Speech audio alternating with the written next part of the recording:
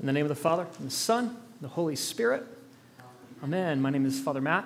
I'm one of the priests here at the table, co-rectoring with Ben and Spencer. We are 2 Sundays away from Advent, which the weather conveniently reminded us, I think, of this morning. We're 6 weeks from 2022. Isn't that crazy?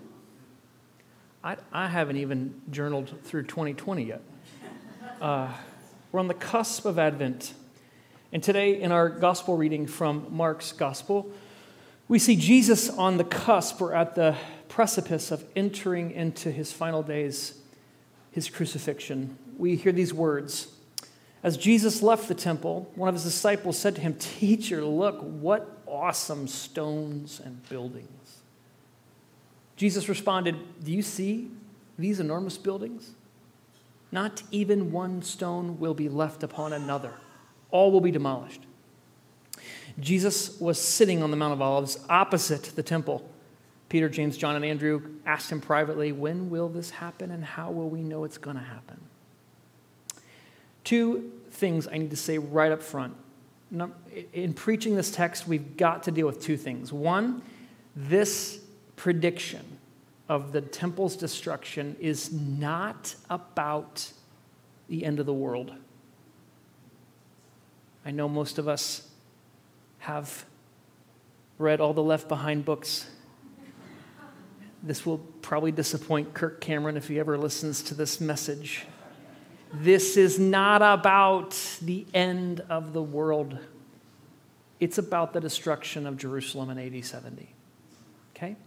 Which is an end of the world in a way, which is why there's confusion. Number 2, to preach on, and this is maybe more significant for us, to preach on Jesus' judgment on the temple is to have to come face to face with the long, awful history of anti-Semitism associated with Christianity. Categorically, let me say this. Jesus was Jewish. Jesus wasn't a Christian, is what I'm trying to say. All his disciples were Jewish. This isn't Jew versus Christian here. It's Jew versus Jew. It's Jews trying to work out what it means to follow Yahweh. So the temple, then, for Jesus, isn't a symbol for the Jewish religion. This is crucial. The temple, in Jesus' day, wasn't simply like the Crystal Cathedral. Or pick another magnificent large church. It was 3 things rolled into one at least. It was Fort Knox / the National Bank. It was Capitol Hill. Capitol Hill. Wall Street probably goes into Fort Knox, National Bank, Wall Street. Capitol Hill, and the center of the religious life. Economics, power, and religion. And in Jesus' day, the temple was actually being rebuilt. So when the Jews returned from exile and they came back, there was Zerubbabel oversaw sort of this building of the temple, and it was like a 17-acre complex, which sounds huge, right? It's huge.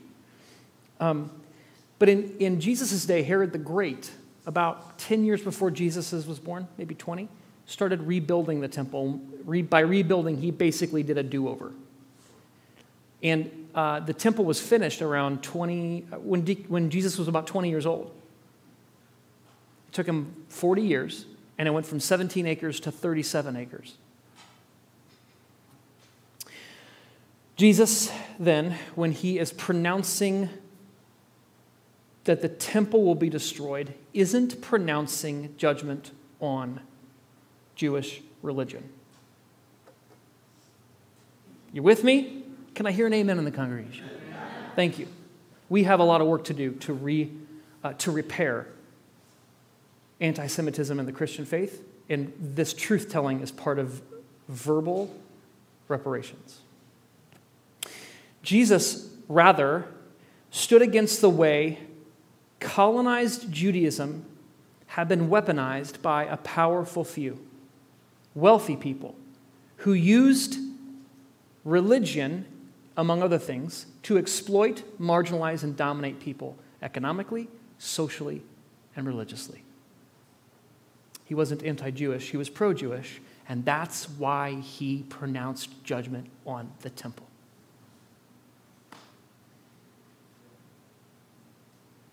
Today, friends, we proclaim the kingdom of God.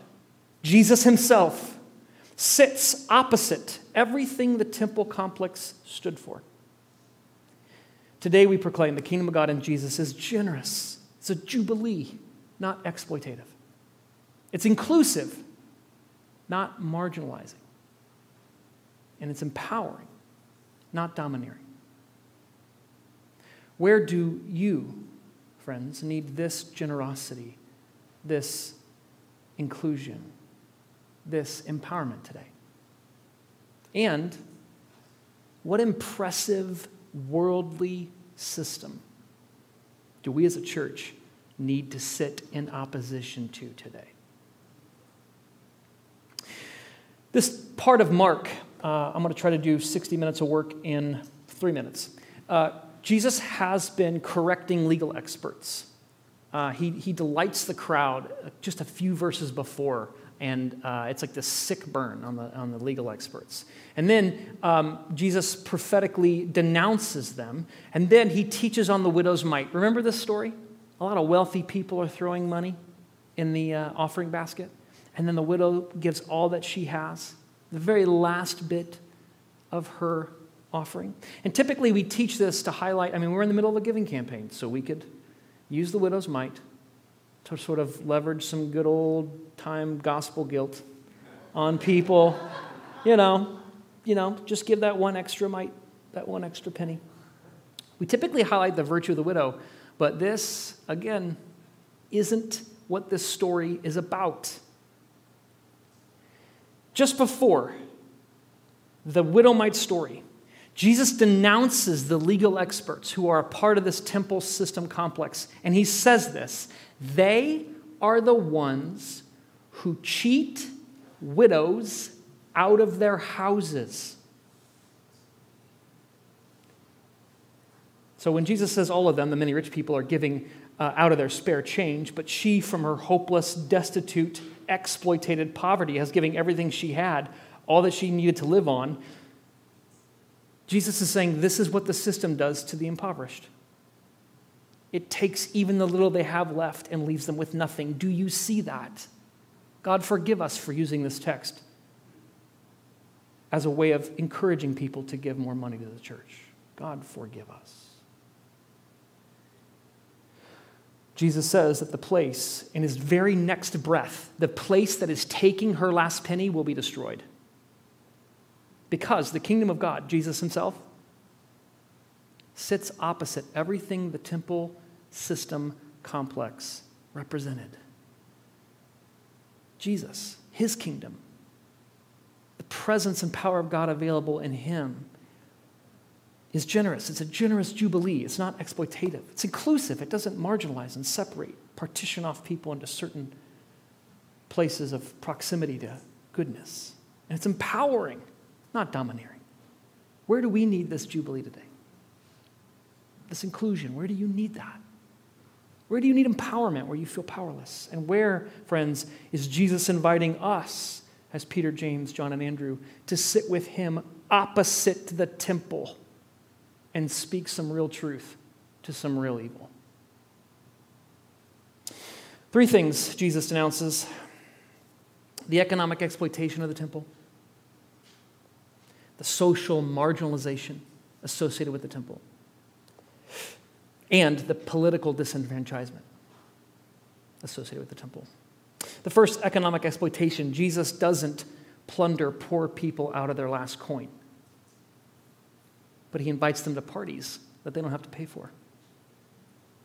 He feeds them in the wilderness and preaches the gospel to people like Zacchaeus, who's caught up in this system of exploitation and goes from this person who's part of the system, one of the man who's keeping people down, to he is the epicenter of jubilee for his town. Jesus instigates a literal jubilee, a revolution of abundance and generosity that pronounces judgment, by its existence pronounces judgment on an exploitative, predatory economic system that was represented by the temple. This happened in many ways, lots of ways this happened, but one was the practice of pros boul. The practice of pros boul was instituted because in the law, in Leviticus, there was a every seventh year forgiveness of debt, like a Sabbath year, basically, economically. So you took out a loan from wealthy people, paying off the loan, but at year 7, ollie oxen free. All debts were, well, some of us with student debt or mortgages, that'd be nice, wouldn't it? All debts were forgiven. Well, this led to an unintended consequence, as all things do with mammon. There was reluctance on wealthy people to loan money as we got close to the money Sabbath, right? Because they were going to lose it. So, pros boul was the thing you would do then. You would swear an oath to the court. Pros boul meant oath before the court, that the loan wouldn't be canceled in year 7. So this would help then the wealthy people loan money to the poor people without having to, deal with obeying God's law. Priests were now free from following Torah to make money off the poor. Seemed like a good idea. There was prison in Jesus' day, and there were two people that populated prison. One were people like Barabbas, John the Baptist, political dissidents, and the two were, prison was called debtor's prison. If you could not pay off your debt, you went to jail. There were so many people living in debt in Jesus' day that when the temple was destroyed in AD 70, the revolt that started that in AD 66, the first thing the revolutionaries did to start the revolt, they broke into the temple and they burned the debt records. To follow Jesus, then, has to include being caught up and committed to a new economy. How do we begin to sit opposite? This is very intentional language. That temple is going to be destroyed. So Jesus goes to another mountain and sits opposite the temple and then tells 4 people all the things that's going to happen to that temple. This is very specific language Mark is using. So how do we then sit opposite the prevailing logic of our own predatory economy? That's how we follow Jesus. How do we free the widows and orphans today from giving all they have left to systems of oppression and greed? The kingdom of God, Jesus himself, sits opposite everything the temple complex system represents. Jesus' kingdom, his way of life, is a jubilee. It's a generous jubilee, not exploitative. Friends, where do we need to be caught up in that kind of economy? Where do you feel the crushing exploitation? Or where is God calling you to orient yourself in a new economy, to be a part of a jubilee? Second, social marginalization. Jesus doesn't create in his kingdom a court over here for the Gentiles and a place over there for the women, and then a certain elite few one day a year get to come into his presence. Jesus talks about himself as the tabernacle in the wilderness. He talks about himself as the moving tabernacle, and because he teaches with the law of Moses, he's like John's gospel does this complex theology where basically he says Jesus is the new Moses. He's the law of God. The law came through Moses, grace and truth came through Jesus, John says.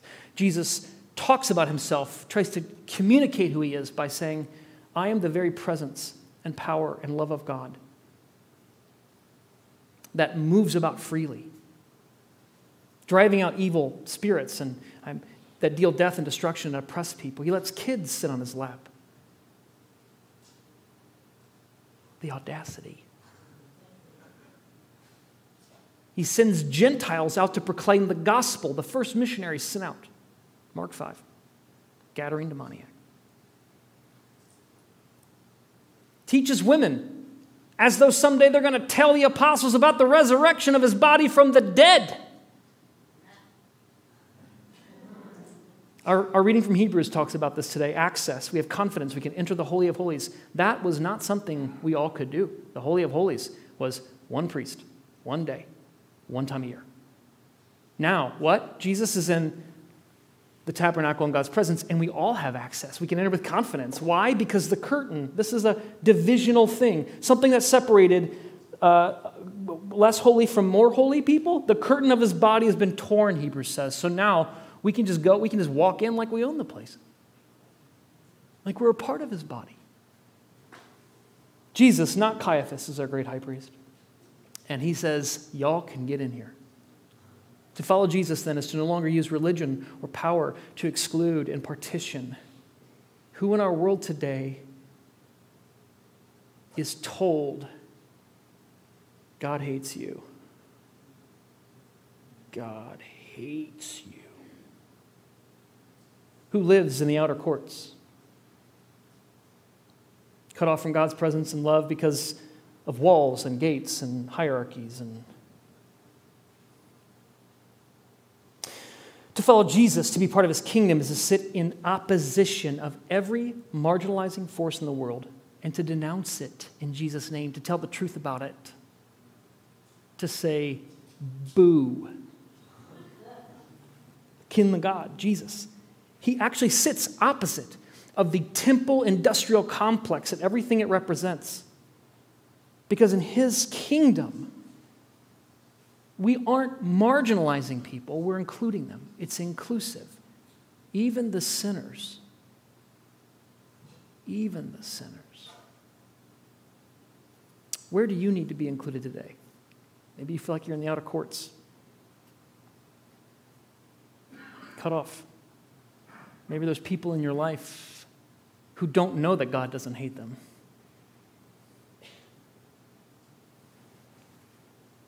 Third, political empowerment. Now, the word politics has all kinds of connotations to us. I'm going to try to do some really quick work here to reimagine what I mean by that, what the word actually means. Jesus doesn't curry favor with wealthy people. You know, he's got a Davidic lineage, we're told. Right? Those long sort of begat whom, begat blah, blah, blah, blah, blah, blah, father of whatever, like all that stuff, and we're just like blah, blah, blah, blah, blah. Okay, now here we go. Jesus was born. No, that's a big deal. He has a kingly lineage, but he doesn't ever use it. He gets invited to wealthy people's homes and honors women of the streets there.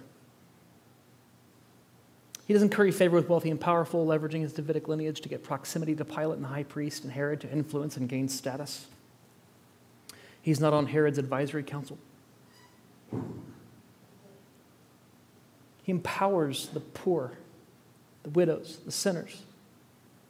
God's power in Jesus lifts up the lowly. It doesn't line the pockets of the mighty. This is what got Jesus killed, friends. Why did Jesus have to die?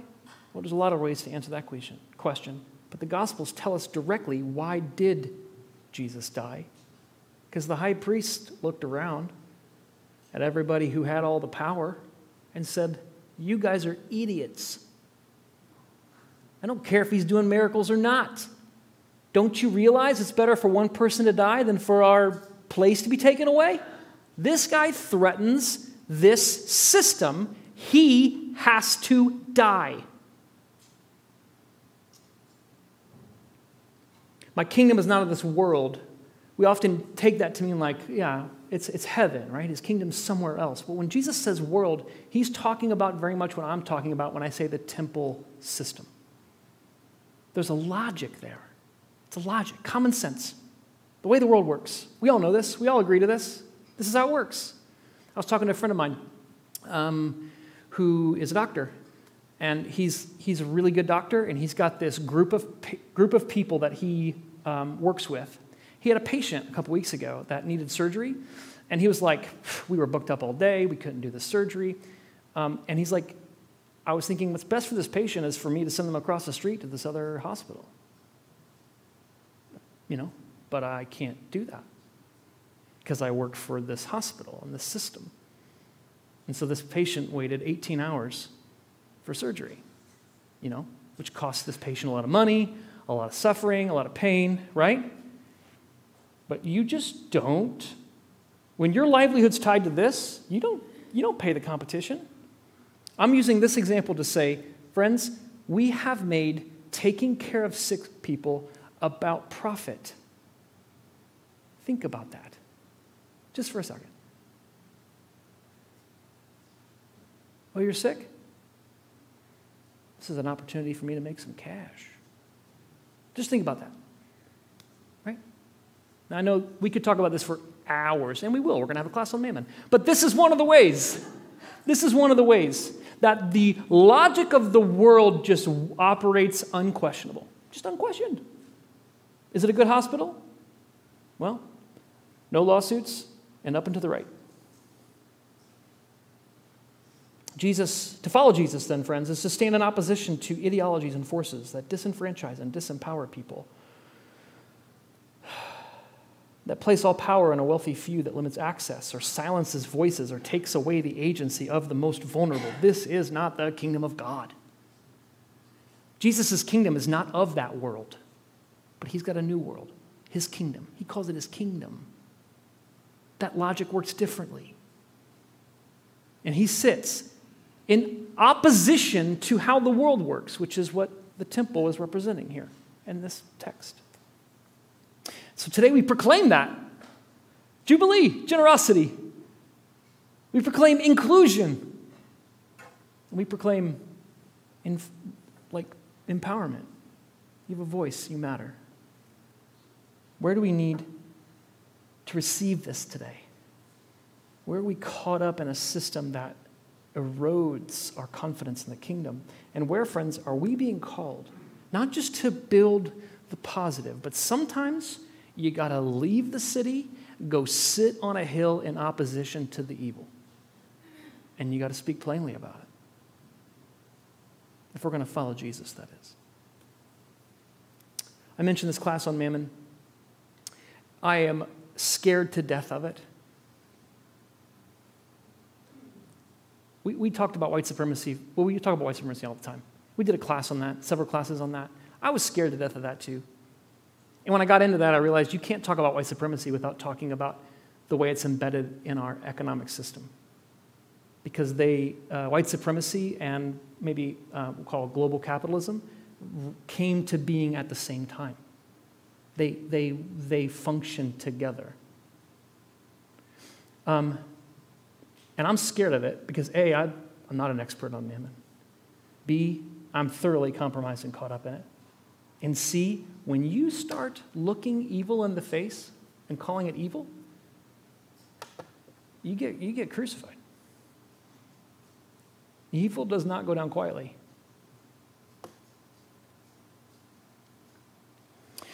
So let's pray as though heaven depended on it.